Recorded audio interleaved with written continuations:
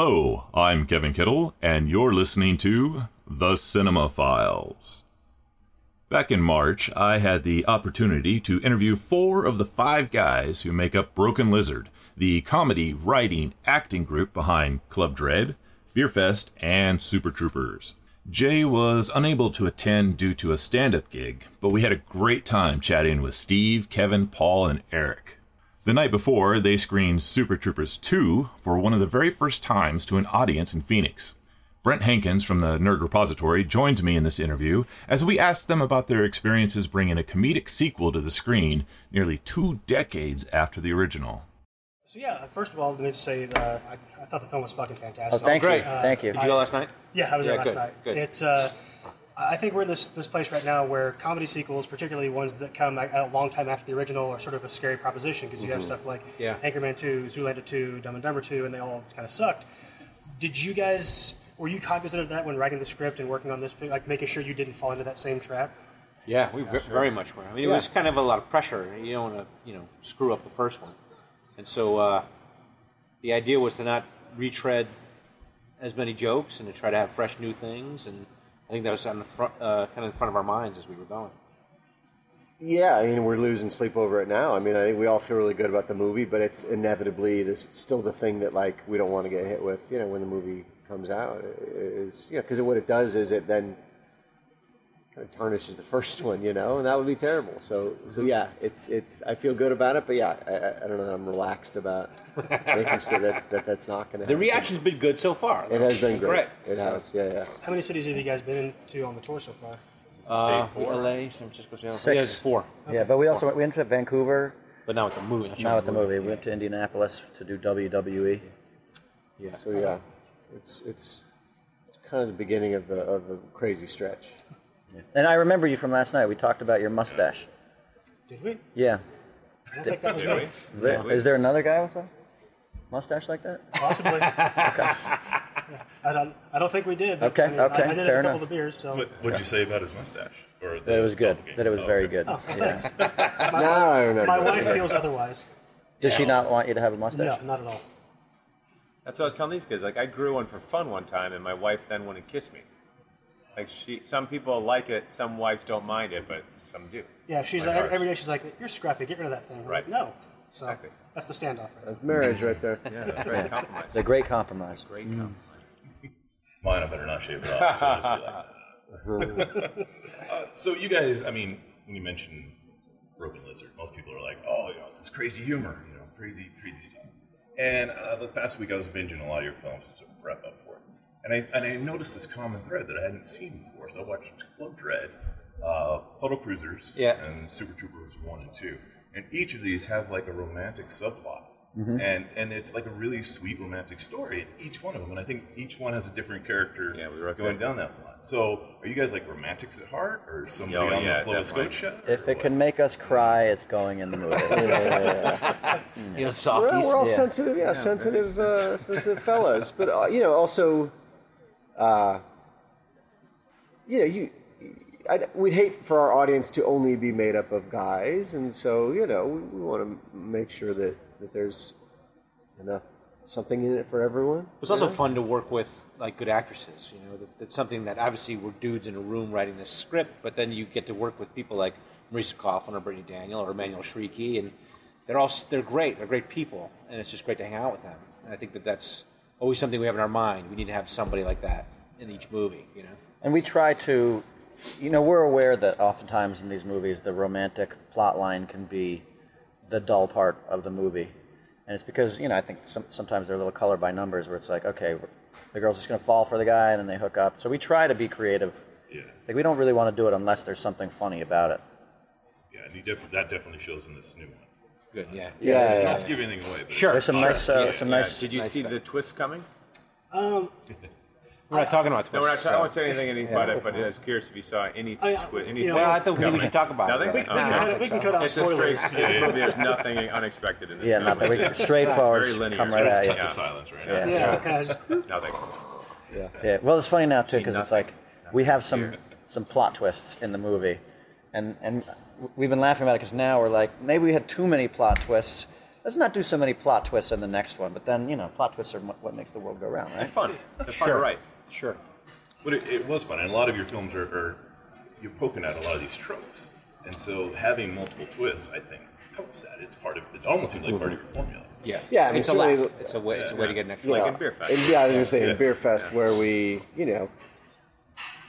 what we wanted was a sports movie through a beer glass, and but that meant then like a crushingly horrific, insurmountable end of Act 2 tragedy. And I think it led us down a road of doing something so absurd, but like people love that about it. Like that, the death of landfill, is one of the things that people talk to me about. Spoiler alert. The most. Well, because you get when you're working with a studio. We were working with not Warner Brothers, but earlier we had that script with another studio. The notes you get can sometimes just be frustrating. That they're like, we need a lower moment at the end of Act 2, and you're like, okay, the team breaks up, and they're like, we need it to be lower, and you're like, okay, fuck, we keep trying to create these low moments, and finally you're just frustrated. You're like, let's kill the guy. Let's kill him. You want a low point? You want an Act 2 low We'll give you a point? low point. Yeah. But kill this guy. Yeah. But then we're going to bring back his twin brother, and he's heard all about these guys. And negate Yeah. every single, everything about it. When we first screened it, though, Kevin's family came and saw it, and his uncle walked out because he thought that Kevin actually, his character was killed off. Now he's dead. No reason to watch anymore. It's such a Heffernanian behavior. He missed the whole third act. Okay, good. Missed the whole third act. Yeah. Walked out. But that was, and I remember one test screening, somebody screamed, no, when he died, which was funny. Yeah. So I know you guys write as a team, but how does that actually manifest in terms of dividing up the work? Are you guys all sitting there with laptops, like hammering out jokes and things like that, or is it more like a round table discussion and then like one person goes off and actually does the work? It's a lot of this kind of stuff. A lot of riffing. Yeah, I mean, it's all of it, earlier drafts will have just general sessions. Everybody's writing down a ton of ideas, and then each guy goes off and writes 15 pages of the first draft. We'll outline it, and then the next pass, everybody gives their notes, and then each guy's responsible for doing their own section. And then you get to the third draft, and the point man, who we call the bitch, then he has to take over that job, because now everything's got to become uniform and weave together, and so and then that person stays the point man. Which is the worst job in Hollywood. It's terrible because you're writing the script and you are still like writing new jokes that you haven't pitched to the guys or anything, because that's just what you do when you write the script. You're like, oh, well, now I'm in control of marrying these two sections. I think here's a funny joke that I could do that. It's incredibly hard work, and then you go and 4 fucking assholes will just rip your stuff apart. What's this? This wasn't the original thing. What's this? And even your role in the room during riff sessions is, imagine a room full of guys all like cracking jokes, trying to make each other laugh, and you're like, and you're trying to like make sure you're getting it all down, and it's It's the worst job. It's the worst job. I think it was last night you had asked a question and you mentioned that none of the characters are cast, well, almost never. Yeah. The characters are cast ahead of time. But again, another common theme I noticed, you're kind of the cultural chameleon. Every film, you're playing something. You it's true. He's our De Niro. He's our De Niro. Multi-ethnic. Yeah, I mean, I got to play Juan Castillo, which was fun because I was, making a movie in a Speedo the entire time, and that I find to be a success, a sign of success. And then Beerfest, Beerfest was more of like taking one for the team. That we permed my hair, and then I had You love that. male pattern baldness for, What was involved with that look?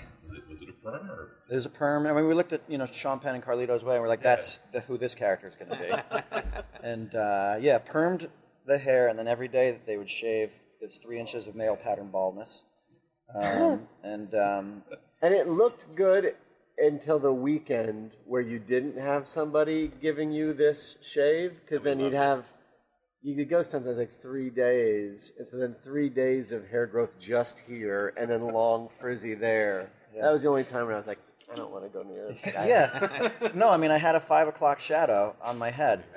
And it was weird. Like, we there was one time in our hotel, I got in the elevator. I just worked out. And so, like, my afro was already wilting a little bit. And it was the Embassy Suites where they had free margaritas every day at, like, 4 o'clock to 7 o'clock. And I got in the elevator, and these 2 meatheads with, like, margaritas got in the elevator with me, and they were on either side of me, and I could just feel them looking at my head and looking at each other and looking at my head and looking at each other. To these guys' credit, they almost made it. They almost made it the entire way. Like, they got off the floor below me. The doors open. They got off. The doors were shutting, and right at the last second, they turned to each other and burst out laughing, and then the doors shut. And I was like, wait a second. It's not the real me. Yeah, so, that was, you know. But didn't you also find that you had some women attracted to you during that phase? Well, so the funny thing, so I was single, and I was freshly single. My girlfriend and I, we had just broken up, although she's in the movie as Landfill's wife, and Landfill 2's wife. Right. So I was like, okay, hey, look at this. I'm single. It's a studio movie. I'm the writer, star of this thing. I'm going to lay it down. And but then I had this thing, and no girls would talk to me. And then I wore it on my sleeve. I'd be like, hey, you know, I don't really look like this. And they're like, loser. Like, it's already a terrible approach. So I was like, okay, I guess I'm going to go this whole shoot without, you know, hooking up. And, you know, all my great plans are for naught. And I was like, I'm not going to talk to girls. I'm not going to play any of the social politics. I'm going to get to know my friends. You know? Hang out with me. me. Yeah, they're good guys. These guys are funny. But what happened was that, like, immediately once I adopted that attitude, things started to change. And these girls actually said to me, they're like, you know, we saw you in this bar and you look ridiculous, but yet you were like kind of blowing off women and like just hanging out with your buddies and telling jokes. Yeah. And it made you seem really confident. And it actually, because you looked a certain way, it actually made you seem like the most confident guy we had ever met. And we just are curious and we want to really experience that. Be with you. And it was like, it was a little kooky. Like that character, Finkelstein got a little crazy.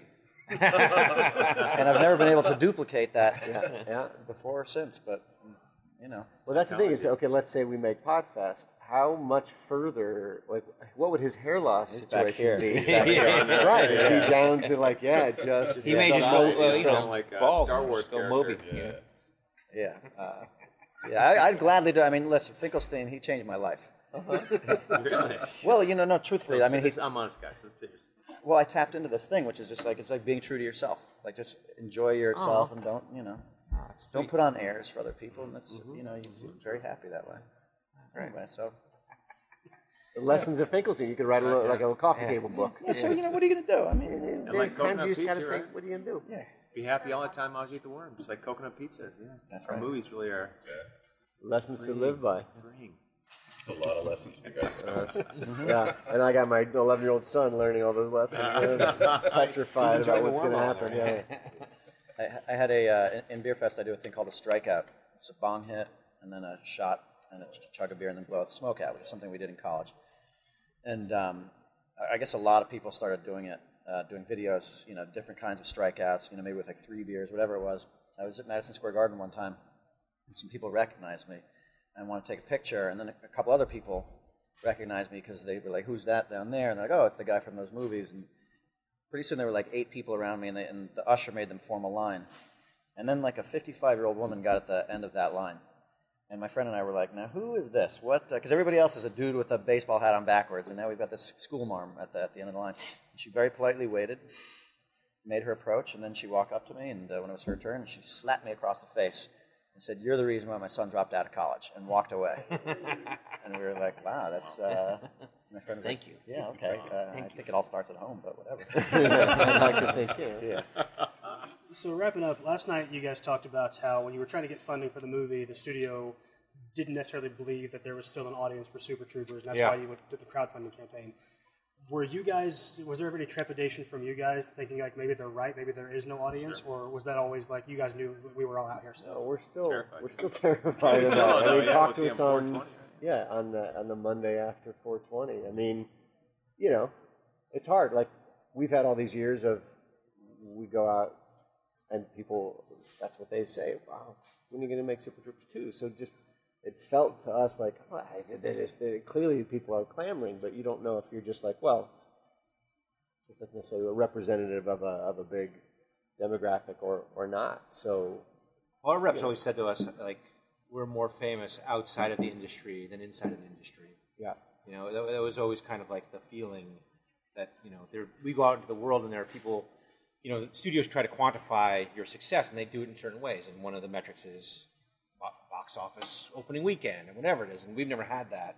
we have this very kind of hard to pin down thing where, we'll go to a college town and everyone will go crazy, but if you're walking down a supermarket in LA, nobody knows who you are, So we've always had that where I felt like we know our fans are out there. We just got to let the people who make the decisions know the fans are out there. That's why crowdfunding was so perfect for us. And it's why, just in general, the benefit of the internet, the things are so different. Things have changed so fast from the time even that we made, let's say, Beerfest, the last studio movie that we made, that the idea of now of like, okay, you can release a trailer, you can release a teaser, or release any kind of material, and immediately get back a metrics. I mean, there's a lot of scary shit to like what can be done on Facebook and what people are doing with data.